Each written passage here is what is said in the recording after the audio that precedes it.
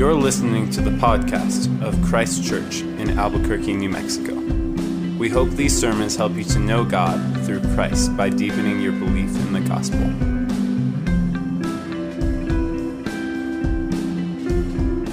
Our reading this evening is from Luke chapter 2, verse 22 through 52.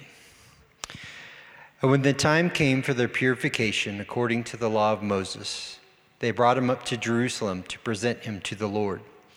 As it is written in the law of the Lord, every male who first opens the womb shall be called holy to the Lord.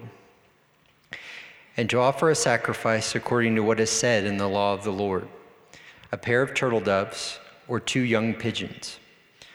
Now there was a man in Jerusalem whose name was Simeon, and this man was righteous and devout, waiting for the consolation of Israel, and the Holy Spirit was upon him. And it has been revealed to him by the Holy Spirit that he would not see death before he had seen the Lord's Christ. And he came in the Spirit into the temple. And when the parents brought in the child Jesus to do for him according to the custom of the law, he took him up in his arms and blessed God and said, Lord, now you are letting your servant depart in peace, according to your word. For my eyes have seen your salvation, that you have prepared in the presence of all peoples, a light for revelation to the Gentiles, and for glory to your people Israel. And his father and mother marveled at what was said about him. And Simeon blessed them, and said to Mary his mother, Behold, this child is appointed for the fall and rising of many in Israel, and for a sign that is opposed, and a sword will pierce through your own soul also, so that thoughts from many hearts may be revealed.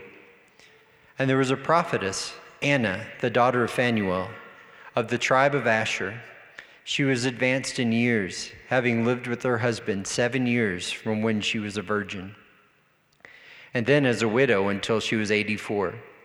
She did not depart from the temple, worshiping with fasting and prayer night and day.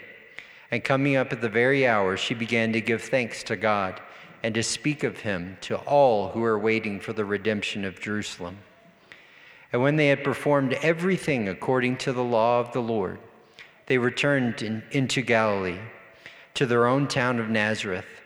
And the child grew and became strong, filled with wisdom, and the favor of God was upon him. Now his parents went to Jerusalem every year at the feast of the Passover. And when he was 12 years old, they went up according to custom. And when the feast was ended, as they were returning, the boy Jesus stayed behind in Jerusalem. His parents did not know it, but supposing him to be in the group, they went a day's journey. But then they began to search for him among the relatives and acquaintances. And when they did not find him, they returned to Jerusalem, searching for him. After 3 days, they found him in the temple, sitting among the teachers, listening to them and asking them questions. And all who heard him were amazed at his understanding and his answers. And when his parents saw him, they were astonished. And his mother said to him, Son, why have you treated us so? Behold, your father and I have been searching for you in the great distress. And he said to them, Why were you looking for me? Did you not know that I must be in my Father's house? And they did not understand the saying that he spoke to them. And he went down with them and came to Nazareth and was submissive to them. And his mother treasured up all these things in her heart. And Jesus increased in wisdom and in stature and in favor with God and man. This is the word of the Lord. God. Well, thank you, Lord, for your word. Thank you, Lord, for this new year and this time together. Lord, we all will sit underneath your word tonight, myself included. Lord, I pray that you would reveal yourself more during this time. Thank you, Lord, that your word cannot be harmed, that though the grass may wither and the flowers fade, that the word of the Lord will stand forever. Please, Holy Spirit, lead me in this time, and I pray that my words will be filled with your truth and will bring you glory in your name. In Jesus' name we pray. Amen. Well, hello, Christ Church. You guys may be seated. It is a lower elementary night tonight, so all kiddos can start working their way over.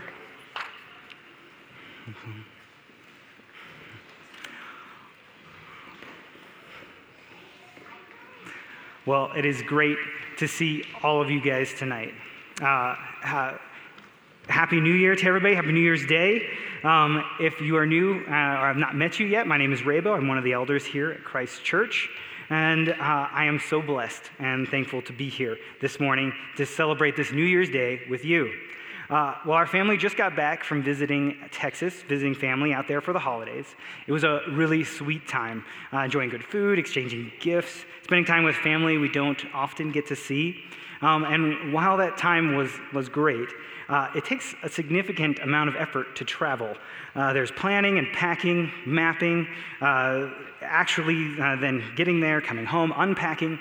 And this is with all the modern conveniences of traveling too, right? We have cars, we have Airbnb, we have places on the side of the road we can stop, take a break, get snacks. But even with all of that, before the trip, as I was seeing what the level of effort was going to be to get there, I asked myself, is it worth it? And Mom and Dad who are listening on the podcast, it was. But it was even with all the logistic stuff and all the stuff that I get done for the trip, I had taken my eyes off of the point of the trip, was to see family and to see the people that I love.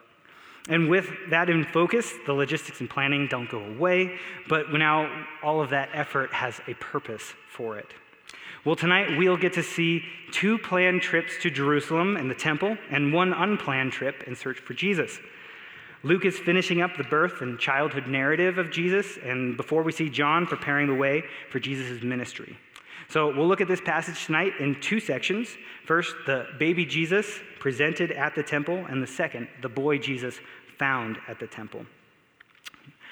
And when it was time came for their purification, according to the law of Moses, they brought him up to Jerusalem to present him to the Lord. It has been 40 days since the birth of Jesus, and Mary and Joseph have made the nearly 90-mile trip back to Jerusalem from Nazareth. According to the law, if a woman gave birth to a son, she is ritually impure for 7 days, and then 33 days later, after that 7 days, that's the 40, she is then to go to the priest who will make a burnt offering and a sin offering of atonement, and she will be clean. It is also possible that Joseph had to offer sacrifices, as it says it came time for their purification, being that it was likely that he assisted with the birth of Jesus and probably came in contact with all of the bodily fluids that come with that process. And they're also consecrating Jesus, formally dedicating Jesus for the Lord's purposes, as the Lord required for all firstborns. Now, as a side note, if this sounds really weird, like why are they offering sacrifices for something as common as and natural as having a baby, I hear you, and there's some good categories that can help us think through this law for the time and the place. Last year, our church actually spent several months in the book of Leviticus, and we can point you to those sermons and other resources to kind of help explain what is going on. But for now, Luke actually is trying to tell us something about the family that Jesus is being born into. This is a couple that loves the Lord deeply, and with a thankful heart is obeying the commands of God. We've already seen a glimpse of Mary's heart back in chapter 1 when she's saying, "My soul magnifies the Lord, and my spirit rejoices in God my Savior, for he has looked on the humble estate of his servant." This journey has not been made begrudgingly, but with joyful obedience to the Lord. In verse 41, we're told that every year the whole family would go down to the feast of the Passover, as it was according to custom. Now, only men were actually required to go to the feast of the Passover, but we see that Mary and the boy Jesus, and presumably any of their other children, came along as well. This is a family that has worship built into the rhythms of their life. These are the parents, and this is the family that Jesus will grow up in. We get one other glimpse into the state of the family. It says they offered a pair of turtle doves or 2 young pigeons for sacrifices. This was a provision in the law for those who could not afford a lamb for an offering. Jesus is not growing up in an upper-class family or even a middle-class family. He's been born into a poor family from a small backwoods town, a family that loves the Lord with all their heart, with all their soul, mind, and strength. And we're then introduced to 2 other people. Now there was a man in Jerusalem whose name was Simeon, and this man was righteous and devout, waiting for the consolation of Israel. And the Holy Spirit was upon him, and it had been revealed to him by the Holy Spirit that he would not see death before he had seen the Lord's Christ. We don't actually know anything about Simeon other than what's been revealed in the text. He could have been a priest in the temple. He also could have just been a regular guy with a regular job. But whatever he did, we are told that he is righteous and devout. And in our culture, the term righteous probably carries a negative, holier-than-thou connotation. But that is not what's being meant here. Simeon loves the Lord. And the Holy Spirit is upon him. He's been waiting with great anticipation for the Lord's salvation. We don't know how, but in some way the Spirit has revealed to him that he would not die until he saw the Lord's Christ. And then on the day that Joseph and Mary come to the temple bringing Jesus, Simeon, filled with the Spirit, also is there. And he takes the baby Jesus in his arms and praises God.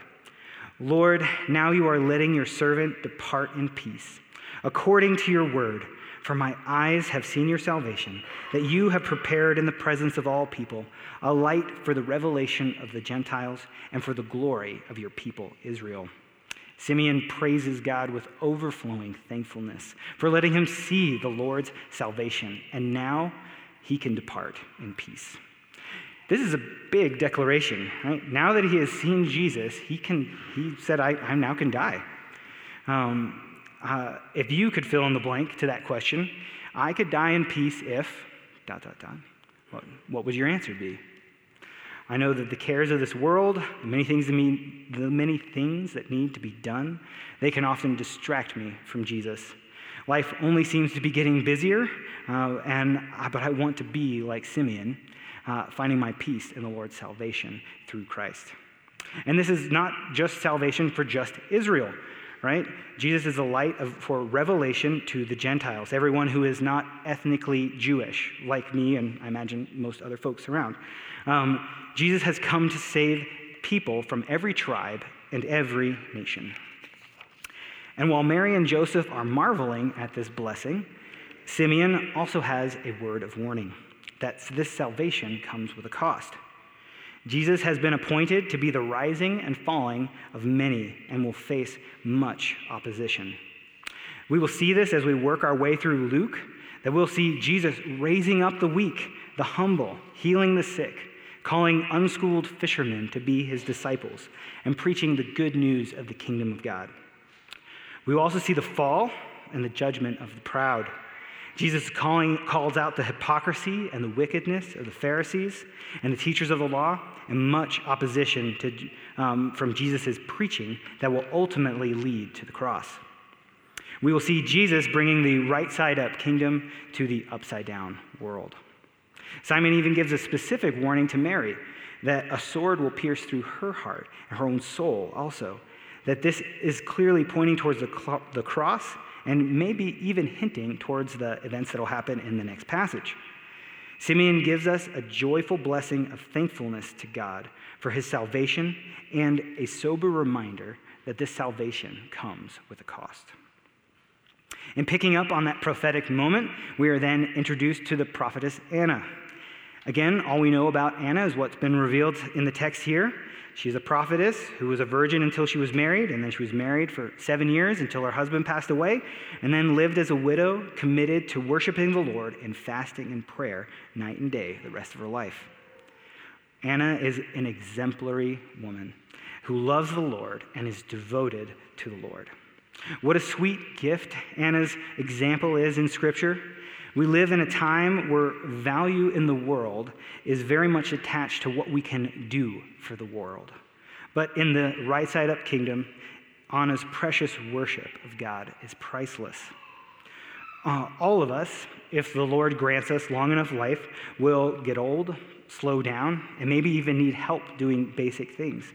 This dependency may become earlier because of sickness or some kind of accident. But all of us likely either will have a season or come to the end of our lives where maybe the only thing we have to offer God is our worship and our prayer. And that is treasure in the economy of God, of who we are rather than what we can do. In that same hour when Jesus was being presented at the temple and Simeon is praising God, Anna is blessed to be present, to be there with Jesus.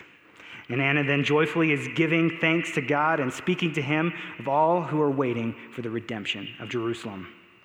And this section then closes with, "And when they had performed everything according to the law of the Lord, they returned to Galilee, to their own town of Nazareth, and the child grew and became strong, filled with wisdom, and the favor of God was upon him." Let's put a pin in verse 40 for a moment, and I think there are a few applications we can draw out from this section. We've been shown some outstanding examples of people who love the Lord. Being New Year's Day, I suspect that most of us have already thought of some goals or resolutions that we have for this new year. It is wise for us to think back this past year and think how we can make better health choices, financial choices, career, education choices. Those are all good things. But I want us to also consider, what about our choices in how we're choosing to love God? My love for my wife grows with the more time I spend with her. And likewise, my love for God grows with the more time I'm reading his word and fellowshipping with his people. What are rhythms that you can build into this next year? Or if next year seems too much, this next week, this next month, next month, yes. And that will draw you into regular communion with God. Let us help you. We would love to help you. We can hook you up with a Bible reading plan for 2023. We'd love to try to answer questions or finding a gospel community and maybe even becoming a member here at our church. And let's be aware of our motives in this planning. I can make a great plan and then never follow through on it because I realize that actually I don't want to do what I've planned. I want to be healthy, but it's a lot easier to eat ice cream and watch Netflix. But reminding myself of what I love, or better yet, who I love, will make a difference. We love our family, so that is why we pack up half of our house, 7 kids, 2 dogs, and drive 30 hours round trip in a car to go to Texas. We go through extraordinary lengths for the people that we love. We see that with Joseph and Mary, that their love for God is the fuel that takes them to Jerusalem to worship. We see that with righteous Simeon and devout Anna, as they rejoice with thankfulness to be able to see and to be with Jesus in the temple. Our reward, what I need to remind myself, is more of God himself, to be in his presence and to know him more deeply. Lastly, you may be tempted to think that Jesus is just for the super good people that we're seeing here, that he is not for someone like me. I am not good enough. Or maybe even worse, you may be tempted to think, I'm good enough as is, thank you, and I don't need Jesus. But the truth is that Jesus has come for us all. Luke has introduced us to a wide variety of folks in these first 2 chapters, and we'll see even more folks as we go forward. We see the newly married couple of Joseph and Mary. We see the older married couple of Zachariah and Elizabeth. We see the single and much older Anna and Simeon. We even see the humble shepherds. Jesus has come for all generations, for all types of people. As Nathan said last week, Jesus is born into the midst of humanity. Emmanuel, God is with us, and he is here for people from every tribe and every nation. And that brings us to the next passage. The boy Jesus is found in the temple. Now, before we dive in, let me prime the pump maybe a bit on this section. In the previous section, we saw Jesus as a baby, small and tiny, probably adorable. And while Jesus is definitely the center of the story, he is quiet and non-imposing. That is probably why Ricky Bobby in Talladega Nights likes to pray to the baby Jesus and not the grown-up Jesus. Now, I'm not recommending that you watch that movie, but I think that it illustrates the point that the baby Jesus does not make me feel uncomfortable. We now get to see the boy Jesus, and we are going to start to feel a bit of tension. And as we move through Luke, as we see Jesus as a man, this tension and this uncomfortableness is only going to grow for the people around Jesus, for the crowds, and probably even for us. So with that, let's get into it. Now, his parents went to Jerusalem every year at the feast of the Passover, and when he was 12 years old, they went up according to custom. Now, it's 12 years later since the baby Jesus was presented at the temple, and is the feast of the Passover, and Jesus is a 12-year-old boy. In all of Scripture, we are only given one story of Jesus as a boy, and this is it.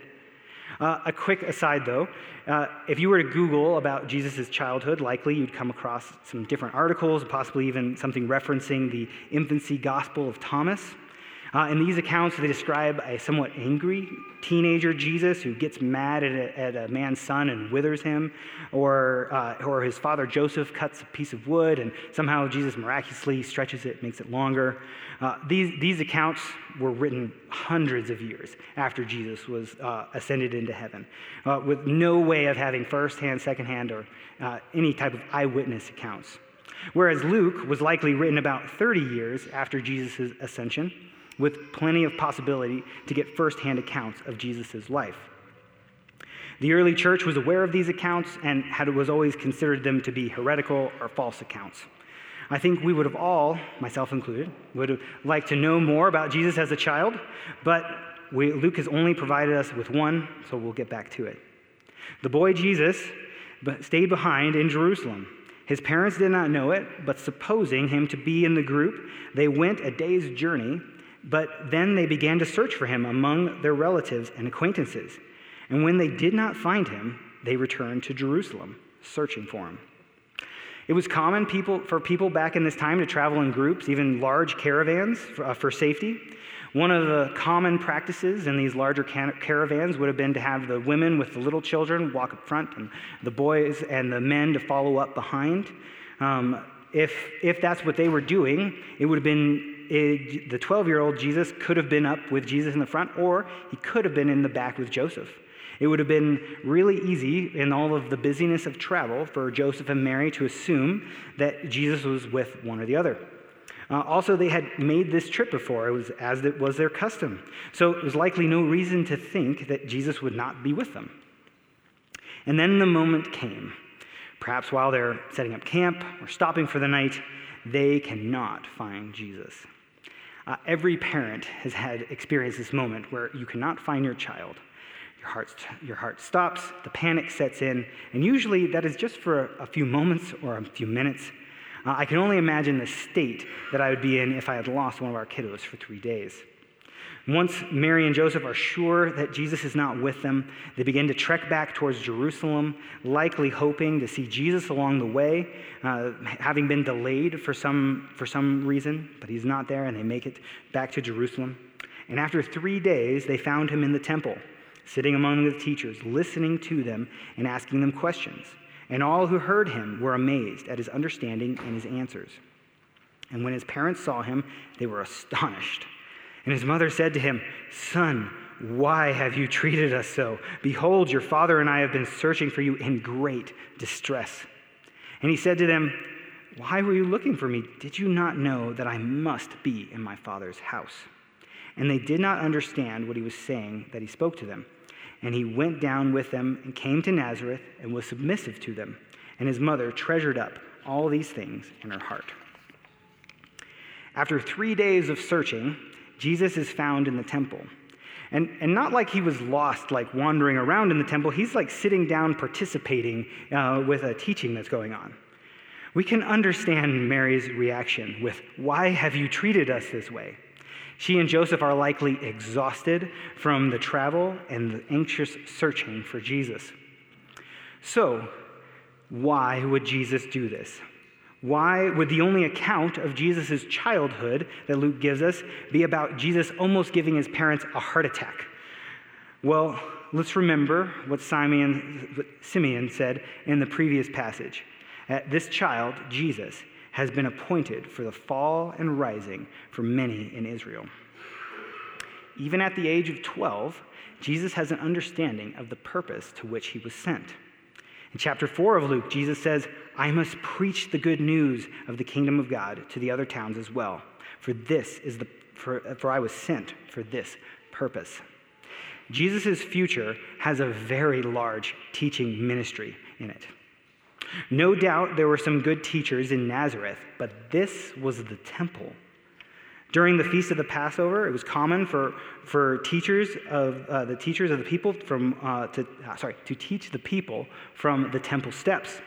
This was an opportunity for Jesus to listen, to ask questions and learn from the best teachers in Israel. So, in Jesus' pursuit of knowledge, did he sin against his parents by staying in the temple? No, Jesus does not sin. It is helpful for us to be reminded that Jesus has come to do the work of the Father. And part of that work is to preach the good news and to teach Israel. Jesus stays behind in the temple in unity with the Father to prepare for his earthly ministry. And this is not the only time we see Jesus preparing. In a few weeks, we'll also see Jesus being tempted in the wilderness, being prepared there as well. He's being prepared to do the work the Father has sent him to do. Another helpful reminder for us, and perhaps for Mary and Joseph as well, is that Jesus is no ordinary child. Jesus is the child conceived by the Holy Spirit, Emmanuel, God with us. His coming has been prophesied throughout Scripture. An angel appeared to Mary, foretelling that Jesus is the Son of the Most High, and that of his kingdom there will be no end. Angels appeared to shepherds proclaiming Jesus' birth with glory to God in the highest. And then those shepherds went and found Jesus and told Mary and Joseph all that they had seen. With all of that in mind, Jesus' response sounds a lot more understandable, right? Did you not know that I must be in my Father's house? But they did not understand what he was saying. And that will be a common theme throughout Luke. People again and again will not understand what Jesus is saying and what he is doing. Again, he is bringing the right side up kingdom to the upside down world. And now I'm not trying to come down really hard on Mary and Joseph. I get frustrated when the internet goes out at my house. So I can only imagine how upset I would be if I found my son after 3 days of searching not where he was supposed to be. But my son is not Jesus. And Mary and Joseph's Jesus is not an ordinary boy.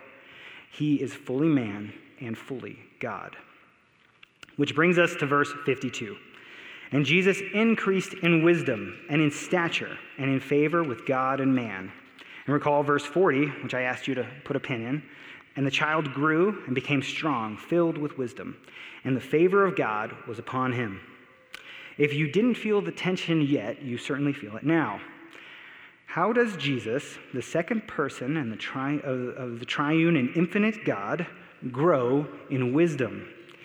Maybe you were asking that question as I read when Jesus was sitting among the teachers, listening to them and asking them questions. Why does the all-knowing creator of the universe need to ask questions? Well, before attempting an answer, let me establish some helpful guideposts as we explore through these texts. First, in preparing for this sermon, I have sat at the feet of wise men and women who have thought deeply about this tension between the divine nature of Christ and the human nature of Christ. As with all Scripture, I am a student and just so happen to be at this moment a preacher. Second, this mystery is only partially knowable, can only be understood in part by God revealing it to us in his word. And third, we are in the deep and rich waters of theology right now. We will not be able to dive as deep or to explore as far during this time, but we can send out some helpful links in the weekly email for folks who would like to go deeper. So, back to the question. Why does the all-knowing creator of the universe need to ask questions? Well, Jesus is truly God and truly man. His divine nature and human nature are in unity, also known as the hypostatic union, in the person of Jesus. Each nature exists in union with each other, not adding to one another and not taking away from the other. They're not separate, and they're not blended together either. The divine nature and the human nature are still distinct. A helpful picture for me is if we could imagine like a Venn diagram. In one circle, you could imagine Jesus' divine nature of the Trinity, and then in the other circle, Jesus' human nature. You imagine those two circles overlapped, and right where they overlapped, that is where you would find the person of Jesus. Everything that is true about humanity is true about Jesus, with one exception, sin. Jesus was born, he grows, he gets hungry, he needs to sleep, he loses baby teeth and grows adult teeth. He needs to learn things. He is seeking after knowledge. As we just read, he grows in wisdom. And as we will see in a few weeks, he is tempted. Hebrews helps us out also in this. Chapter 2, verse 14, it says, "Since therefore the children share in flesh and blood, he himself likewise partook of the same things." He really became fully man. He experienced life as we experience life. And then in verse 17, he had to be made like his brothers in every respect, so that he might become a merciful and faithful high priest. Jesus has walked in a human body to be with people here, to suffer with people. As we then see in verse 18, "For because he himself has suffered when he was tempted, he is able to help those who are being tempted." Let's marvel in this for just a moment. Jesus does not observe humanity in an ivory tower. He walks with us in sufferings, in our struggles, in our pain, in our frustrations. Jesus was even submissive to his parents. Kids and teenagers in the room, even Jesus knows the struggle of having to submit to your parents. At the same time, everything that is true about the divine nature of God the Son is also true about Jesus here as a 12-year-old boy. He is all-powerful. He is all-present. He's all-knowing. As Colossians 1 says, "He is before all things, and in him all things are held together.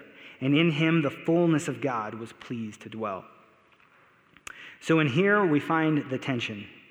This is something totally outside anything we've ever experienced.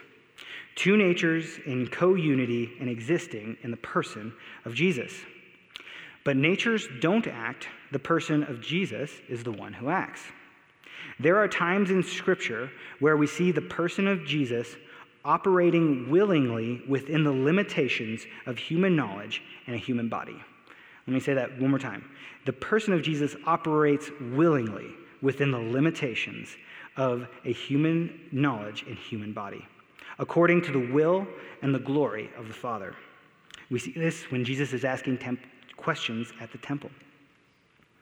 And then there are times when the person of Jesus operates in his divine nature, knowing things and doing things that only God can do, like walking on water, calming the storm, healing the sick, and telling Peter to go pay the temple tax by catching a fish and pulling the fish out of the water, and then there'll be money inside that fish's mouth. Only God can know that that is there. The person of Jesus operates in the divine and human nature in unity with the will of God, and for this purpose. Colossians 1:19 and 20 tells us, "For in him, Jesus, all of the fullness of God was pleased to dwell, and through him to reconcile to himself all things, whether on earth or in heaven, making peace by the blood of his cross." So what do we do when we come upon these rich and mysterious truths about God? Well, for one, it should make us want to know more, right? This is a wonderful mystery. The church wrestled with these truths and the doctrine of the Trinity for hundreds of years, that work that spanned generations. So maybe when we come across a hard section of Scripture, like reading through Isaiah or Revelation, maybe we don't just immediately throw our hands up and say, "I don't get it, I give up." It is worth it. Maybe we dig a bit deeper and struggle a bit harder to learn the riches of God. John Piper used to tell his kids that raking leaves is easy, but in the end, all you get is leaves. Digging is much harder, but you can find diamonds. 12-year-olds and teenagers in this room, and maybe a few 10 and 11-year-olds as well, follow Jesus' example. Ask questions and really try to understand what the Bible says. Don't be afraid to ask questions. Some of the best questions that I've ever gotten have been from my kids. Adults in the room, if the kids don't get a pass on this one, we certainly don't either. Let us be a church who's willing to dig out the rich truths of God's word. It is worth it. And if you're visiting with us today and are maybe just wondering, like, what are you talking about? We would love to meet with you and talk with you more. Jesus is for everyone, and he is worth it. We'd love to walk and to dig through the riches of Scripture with you. And then what do we do when we have searched and toiled? but still can't fully grasp what God has revealed to us. Well, in that time, then we worship. We praise God for what we cannot understand, with what God has revealed. God, great is your faithfulness. O God, my Father, we sing. And then we marvel and stand in awe of what has not yet been revealed and saying, this is my Father's world. His hands the wonders wrought. We are about to sing the power of the cross. The Son of God slain for us. What a love, what a cost. We stand forgiven at the cross. It has been said that the gospel narratives are essentially the passion narratives, the suffering, death, and resurrection of Jesus, with extended introductions, and Luke is definitely pointing us in that direction. It is the feast of the Passover, and Jesus is lost.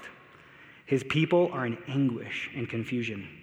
But then 3 days later, Jesus is found, doing exactly what he was sent to do. Let us pray and worship our marvelous Savior. Father, we thank you for your word. We thank you for how apart from your word, Lord, will we know you. We thank you for faithful examples of men and women who love you.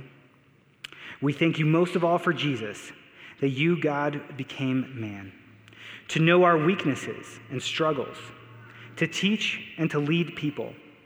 And then for our sake, he made him to be sin who knew no sin, so that in him we might become the righteousness of God. Thank you, Father. Amen. We hope you have been encouraged to deeper life in Christ through the preaching of this sermon. For more information about Christ Church, visit www.christchurchabq.com.